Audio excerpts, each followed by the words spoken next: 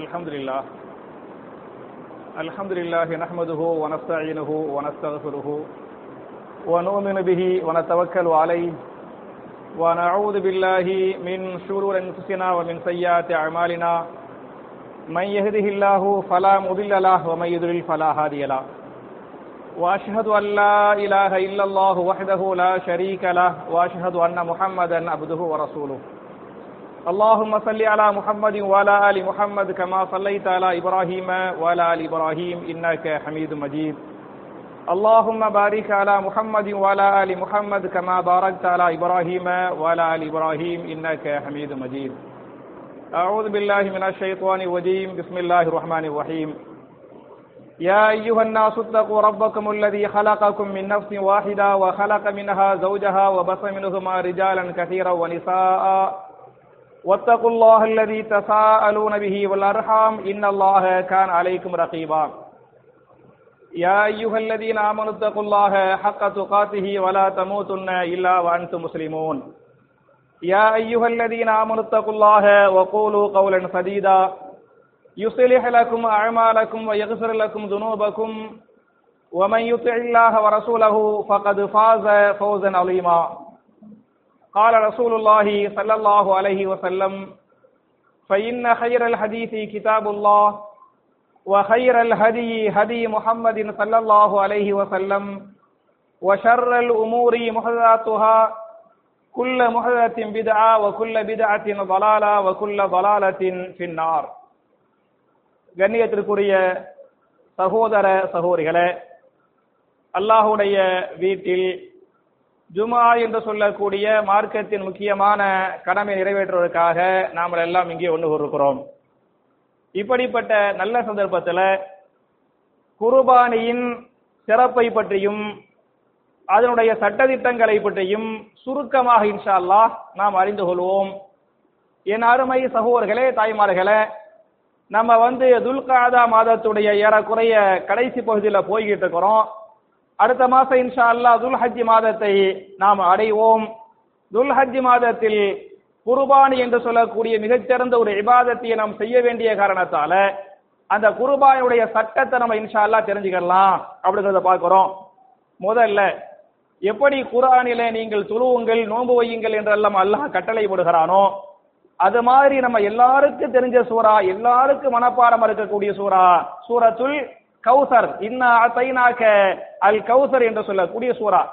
அதுல இன்னா அதைனாக அல் கௌசர், நபியே நாளை மறுமையில் ஹவுதுல் கௌசரை உங்களுடைய பொறுப்பில் தந்து விடுவோம் என்று அல்லாஹ் சொல்லிவிட்டு, எனவே ஃபஸல்லி லிரப்பிக வன்ஹர், ஃபஸல்லி நீங்கள் என்ன செய்யுங்கள், தொழுவுங்கள், லிரப்பிக யாருக்காக, உங்களுடைய ரப்புக்காக நீங்கள் தொழுவுங்கள், வன்ஹர் மேலும் ரப்புக்காக ஆடு மாடுகளை அறுத்து குர்பானியும் கொடுங்கள் என்று அல்லாஹ் கட்டளை போடுகிறான்.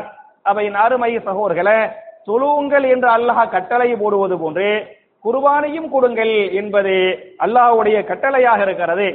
இந்த ஆயத்தை வச்சு நிறைய இமாம்கள் முஹத்திதுகள் என்ன சொல்றாங்கன்னு சொன்னா, குர்பானி அது வாஜிபா அல்லது சுன்னத்துல் முஅக்கதா, ஃபர்து கிடையாது. குர்பானி என்ன கிடையாது, ஃபர்து கிடையாது. அது சில பேர் வாஜிப், சில பேர் சாதாரண மக்களை சொல்ல, பெரிய பெரிய டாப் லெவல் முஹத்திதுகள் இமாம்களை சொல்றேன், சில பேர் வாஜிபுங்கிறாங்க. பல இமாம்களை பொறுத்தவரை அது சுன்னத்துல் முஅக்கதா, வலியுறுத்தப்பட்ட சுன்னா. சுன்னத்துல் முஅக்கதான என்ன, நம்ம எல்லாம் ஆண்கள் சுன்னத்து பண்ணுகிறோமா இல்லையா, அது என்ன சுன்னத்துல் முஅக்கதா. தாடி வைக்கிறோமா இல்லையா, அது சுன்னத்துல் முஅக்கதா. சுன்னத்து பண்ணுவது போன்று தாடி வைப்பது போன்று இந்த வலியுறுத்தப்பட்ட ஒரு இபாதத்து குர்பானி என்று சொல்லிருக்கிறாங்க என்பது மாத்திரமல்லாமல் இந்த குர்பானி என்பதை ஊருக்காக, பேருக்காக, புகழுக்காக, விளம்பரத்திற்காக பண்ணாம யாருக்காக பண்ணனே, அல்லாஹ்வுக்காக, அல்லாஹ்வுடைய பொருத்தத்திற்காக கடுகளவும் பெருமை விடக்கூடாது, அல்லாஹ்வுக்காக நம்ம பண்ணணும் என்பதை புரிந்து கொள்ள வேண்டும். இந்த ஹதீஸை பற்றி இமாம் முஸ்லிம் தங்களுடைய சஹீஹ் முஸ்லிமில் 4003வது ஹதீஸாக இந்த ஹதீஸை பதிவு பண்றாங்க. ரசூலுல்லாஹி ஸல்லல்லாஹு அலைஹி வஸல்லம் அல்லாஹ் சபிப்பதாக 4 பேரை சொல்லி காட்டுறாங்க. 4 பேரை அல்லாஹ் என்ன செய்கிறான், சபிக்கிறான் அப்படின்றாங்க. அதில் முதல் நபர் யார் என்று சொன்னால் லஅனல்லாஹு மன் ذبح لغير الله, அல்லாஹ் அல்லாத பிறருக்காக யாரு குர்பானி கொடுக்கறாங்களோ அவர்கள் மீது அல்லாஹ்வுடைய லஅனத் உண்டாகட்டும். உதாரணமாக சில முஸ்லிம்களை தர்காவுல போய் குர்பானி கொடுப்பாங்கல்ல, அவுலியாவுக்காக குர்பானி கொடுப்பாங்கல்ல, அவுலியாவுக்காக அவர்கள் குர்பானி கொடுத்தாலும் சரி, பிற மத கடவுளுக்காக குர்பானி கொடுத்தாலும் சரி, அவர்கள் எல்லாம் அல்லாஹ்வால் சபிக்கப்பட்டவர்கள். இந்த குர்பானி என்பது யாருக்காக மட்டும் பண்ணனே? அல்லாஹ்வுக்காக மட்டும் பண்ணனே. அடுத்தவங்களுக்கு பண்ணிட்டா அவங்க லானத்துக்குரியவங்க. ஒன்னாவது லானத்து. இரண்டாவது வலஅனல்லாஹு மன் சரக மனாலிரல் அருள், பூமியுடைய எல்லை கோட்டை மாத்துகிறான இல்லையா? ஒவ்வொரு ஆளுக்கு இது என் வீடு, இது என் இடம், நடுவுல இல்லை செய்வோம், எல்லைக்கு ஒரு கல்லை விட்டு வச்சிருப்போம்ல, அந்த கல்ல சில பேர் திருடுவாங்கல, நைட்டோட நைட்டா போய் இங்க உள்ள கல்லை என்ன செய்வாங்க, தூங்கி அங்கே போய் வச்சிருவாங்க. அந்த காலத்துல அப்படியே பண்ணிக்கிட்டு இருந்தாங்க. அப்ப ரசூலுல்லாஹ் சொல்றாங்க, இந்த எல்லைகளை மாத்துறாங்கல்ல, எல்லைகள்ல திருடுறாங்கல்ல, அவர்கள் மீது அல்லாஹ்வுடைய நாசம், அல்லாஹ்வுடைய லஅனத் உண்டாகட்டும் அப்படின்னு இரண்டாவது சபிக்கிறாங்க.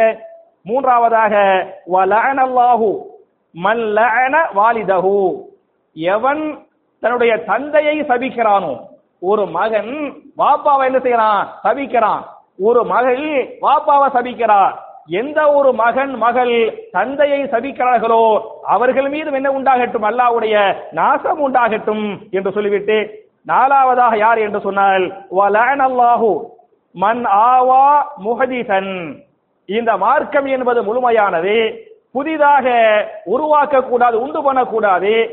எவன் இந்த மார்க்கத்தில் பிதஅத்துகளை உண்டு பண்ணுகிறானோ, அந்த பிதஅத்துகளை உண்டு பண்ணுகிறானே அவனுக்கு உதவி செய்கிறானோ, அடைக்கலம் கொடுக்கிறானோ, அவன் மீதும் அல்லாஹ்வுடைய லானத் உண்டாகட்டும் என்று நபிகள் நாயகம் ஸல்லல்லாஹு அலைஹி வஸல்லம் இந்த 4 பேரை சபிச்சிருக்கிறார். அல்லாஹ் சபிச்சதாக சொல்றாங்க என்று இந்த ஹதீஸ் பேசுகிறது.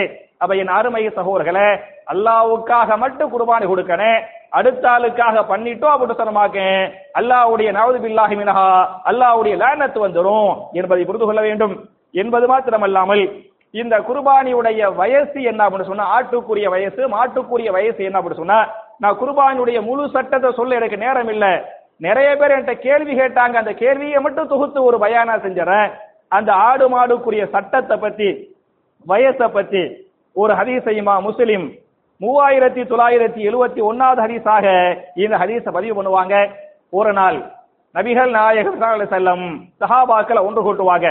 சஹாபாக்களை ஒன்று கூட்டி சஹாபாக்களுக்கு சொன்னார்கள், என் அருமை சஹாபாக்களே, லா தத்பஹு இல்லா முசின்னா, முசின்னா என்ற பிராணிகளை தவிர வேற எதையும் நீங்கள் என்ன செய்ய வேண்டாம், குர்பானி கொடுக்க வேண்டாம் அப்படின்னு இருக்கிறாங்க. முசின்னா என்று சொன்னால் உங்களுக்கு தெரியும், நம்ம குர்பானி கொடுக்கக்கூடிய பிராணிகள் 3 இல்லையா? ஆடு, மாடு, அப்புறம் என்ன இந்த ஒட்டகம்.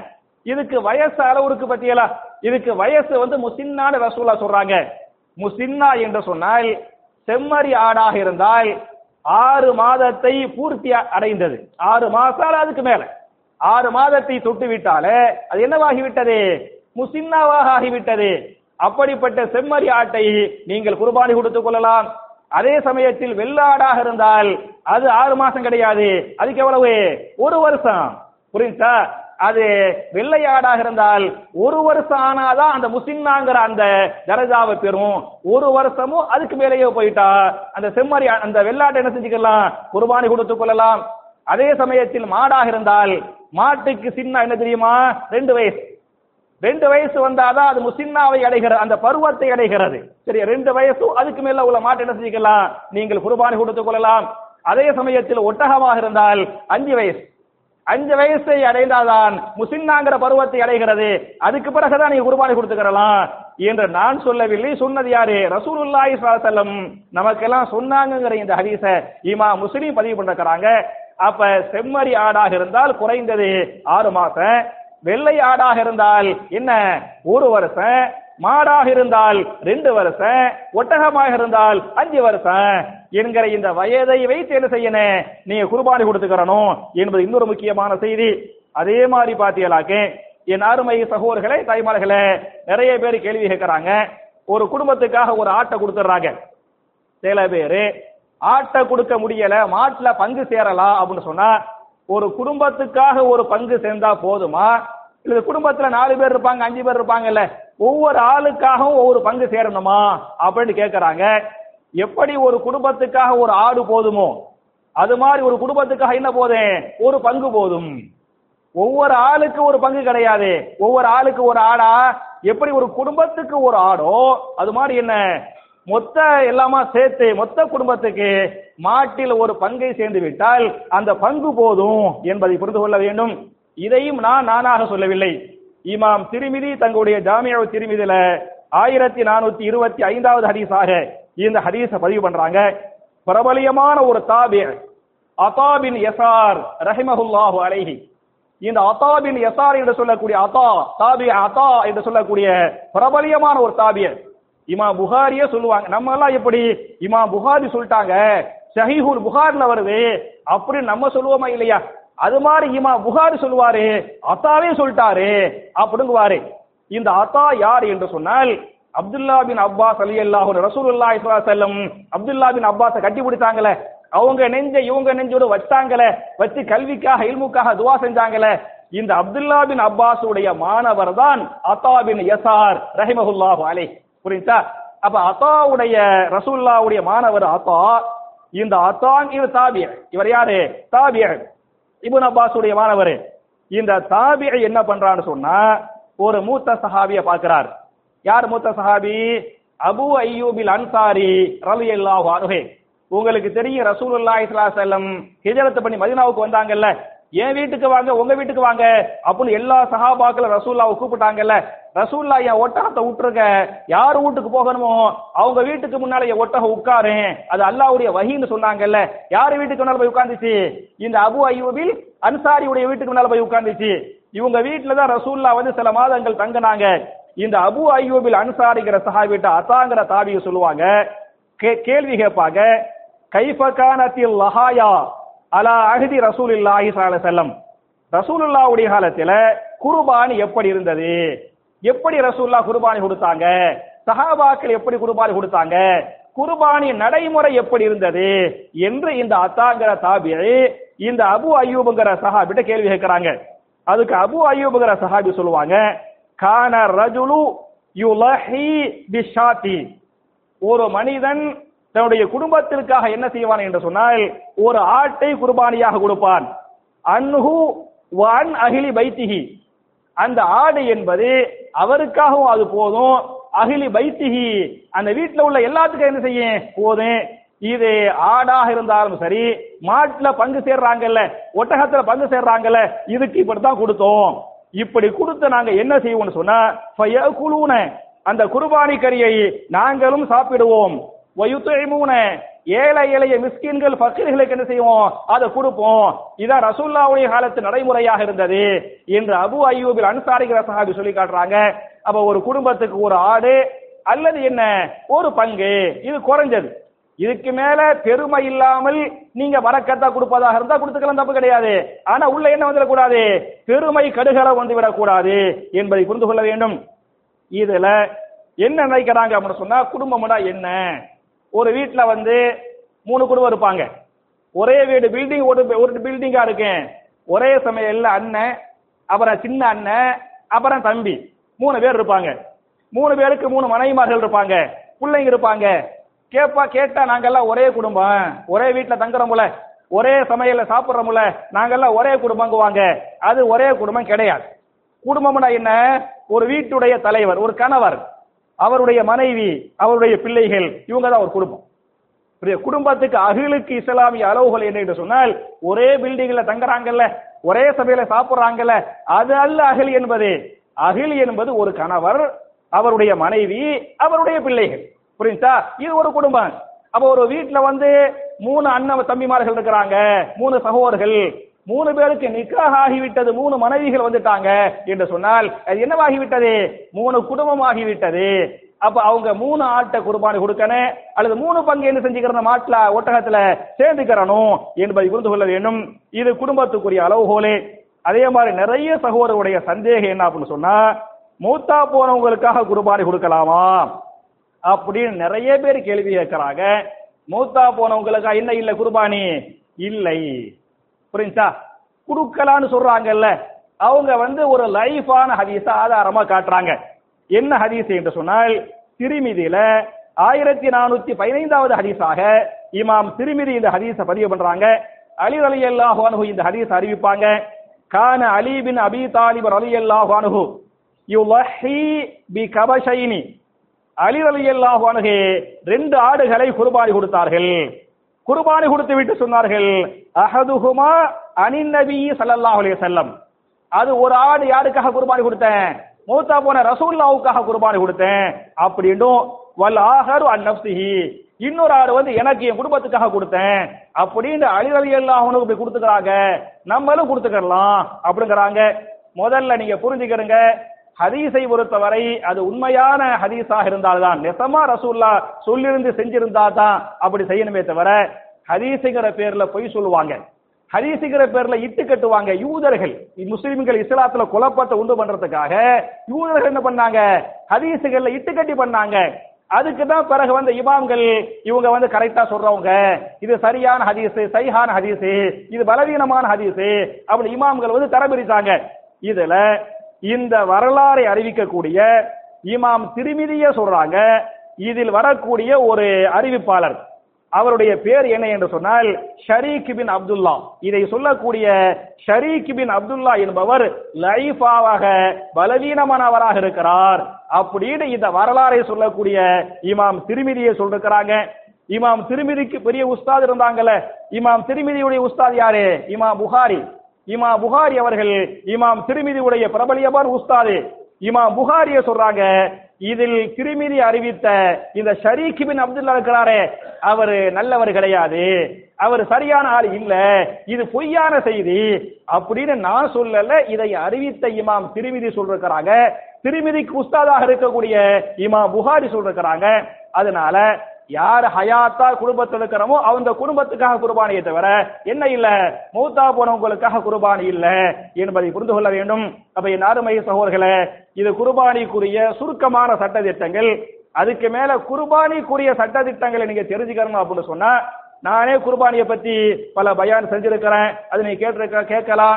வேற பல தாயிகள் செய்வாங்க, அதை நீங்க கேட்டிருக்கலாம். அல்லது குர்பானியுடைய சட்டத்தை மட்டும் என் வாட்ஸ்அப்ல நீங்க வாய்ஸ் மெசேஜா, ஏன்னா இது குர்பானியுடைய மாசத்தை நம்ம அடைஞ்சிக்கிட்டு இருக்கிறனால நிறைய சகோதரர்களுக்கு அந்த சட்டத்தை தெரியணும், அல்லாஹ்வுக்கு பயந்து கரெக்டா அமல் செய்யணும் அப்படிங்கிற ஆர்வம் பல சகோதரர்களுக்கு இருக்குது. அது மாதிரி ஆர்வப்பட்ட சகோதரர்கள் எனக்கு வாட்ஸ்அப்ல ஒரு வாய்ஸ் மெசேஜ் குர்பானிக்குரியது மட்டும் போட்டு விட்டீங்களாக்க, நான் அதுக்குரிய பதிலு உங்களுக்கு ஆதாரம் வேணும்னா கேளுங்க, இன்ஷா அல்லாஹ் அந்த ஆதாரத்தை இன்ஷா அல்லாஹ் நம்ம வாட்ஸ்அப் வழியாக வைத்துக் கொள்வோம். என் அருமை சகோதரர்களே, என் அருமை தாய்மார்களே, நபிகள் நாயகம் ஸல்லல்லாஹு அலைஹி வஸல்லம் எப்படி குர்பானி கொடுத்தாங்களோ, எந்த சட்டத்தை அமல்படுத்தினாங்களோ அது மாதிரி குர்பானி கொடுக்கக்கூடிய நல்லவர்களாக நாம் அனைவரையும் அல்லாஹ் ஆக்கி அருள்வானாக என்ற துஆவோடு முடிக்கிறேன். ரப்பனா ஆத்தினா ஃபித் துன்யா ஹஸனத்தன் வ ஃபில் ஆখিরাতি ஹஸனா வ கீனா அஸாபன்னார்.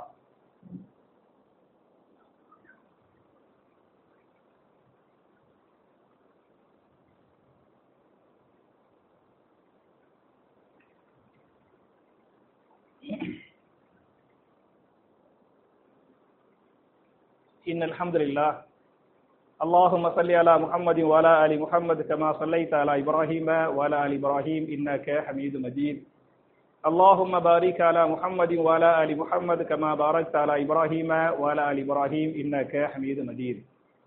அன்பிற்குரிய சகோதர சகோதரிகளே, என்னுடைய 2வது குத்துபாவில் வழக்கமாக துஆக்களை பற்றி பார்த்து கொண்டிருக்கிறோம். இந்த வாரத்துக்குரிய துஆ என்ன என்று சொன்னால், அல்லாஹ் நமக்கு அதிகமான சபுரை தர வேண்டும் என்று சொன்னால், அதிகமான பொறுமையை தர வேண்டும் என்று சொன்னால் நம்ம ஒரு துஆவை கேட்கணும் அப்படின்னு குர்ஆன் சொல்லுது. ஏன் அப்படின்னு சொன்னா, பல பேர் நோயில கஷ்டப்பட்டு இருக்கிறாங்க, அவங்களுக்கு சபுர் வேணும். குடும்பத்துல பல பேரை இழந்துட்டோம், மௌத்தா போயிட்டாங்க, அந்த ஹயாத்தா நம்ம இருக்கிறோமே நமக்கு சபுர் வேணும். வியாபாரத்தை பாத்தியலாக்க பழைய மாதிரி சொல்லத்தக்க வியாபாரங்கள் வருமானம் இல்ல, அதுல என்ன வேணும்? சபுர் வேணும். பள்ளிவாசலுக்கே வர முடியல, சொல்லத்தக்க இபாதத்துகள் செய்ய முடியல, அதுல சபுர் வேணும். அப்ப சபுர் என்பது மிக மிக அவசியமாக இன்றைக்கு இருக்கிறது.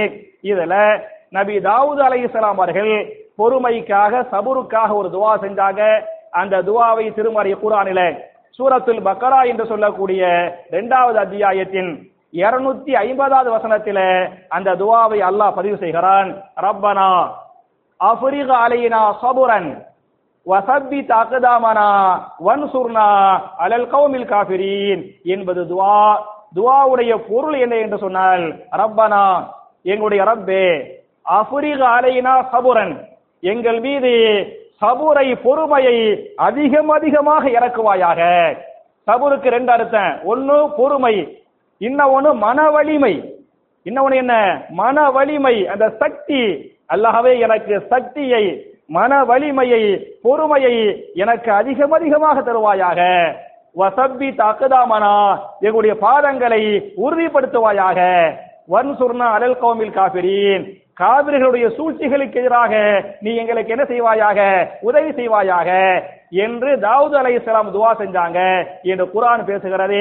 எனவே என் அருமை சகோதரர்களே, தாய்மார்களே, இந்த துஆ உள்பட அல்லாஹ் ரப்பல் ஆலமீன் திருமறை குர்ஆனில என்னென்ன துஆக்களை பதிவு செய்கிறானோ, நபிகள் நாயகம் ஸல்லல்லாஹு அலைஹி வஸல்லம் என்னென்ன துஆக்களை கேட்டாங்களோ, கேட்க சொன்னாங்களோ, அதை எப்படி சஹாபாக்கள் மனப்பாடம் பண்ணாங்களோ, அமல் செஞ்சாங்களோ, பிற மக்களுக்கு எடுத்து சொன்னாங்களோ, அதுபோல நல்லவர்களாக நாம் அனைவரையும் அல்லாஹ் ஆக்கி நம்முடைய பாவங்களை மன்னித்து நம்முடைய இபாதத்துகளை எல்லாம் அல்லாஹ் அங்கீகரித்து இந்த கொரோனா முசீபத்து உள்பட எல்லா விதமான முசீபத்துகளையும் அல்லாஹ் இந்த பூமியை விட்டும் அகற்றி ஒட்டுமொத்த மனித குலத்தை, குறிப்பாக ஒட்டுமொத்த இஸ்லாமிய சமுதாயத்தை அல்லாஹ்வால் பாதுகாக்கப்பட்ட சமுதாயமாக, அல்லாஹ்வுடைய இஸ்ஸத்தை பெற்ற சமுதாயமாக இந்த சமுதாயத்தை அல்லாஹ் ஆக்கி நாளை மறுமையில் மிக உயர்ந்த சொர்க்கமாகிய ஜன்னத்துல் ஃபிர்தௌஸிலே நபிமார்கள், சித்தீகீன்கள், சுஹதாக்கள், சாலிஹீன்களோடு நாம் எல்லோரையும் குடும்பமாக அல்லாஹ் ஒன்று சேர்த்து வைப்பானாக என்ற துஆவோடு முடிக்கிறேன். அல்லாஹும்ம ஐஸல் இஸ்லாம் வல் முஸ்லிமீன் வ அதில்ல ஷிர்க வல் முஷ்ரிகீன். ரப்பனா ஆத்தினா ஃபித் துன்யா ஹஸனத்தன் வ ஃபில் ஆখিরাতি ஹஸனா வ கினா அஸாபன் நார். வ ஆகிரு தஅவானா அனில் ஹம்துலில்லாஹி ரப்பில் ஆலமீன்.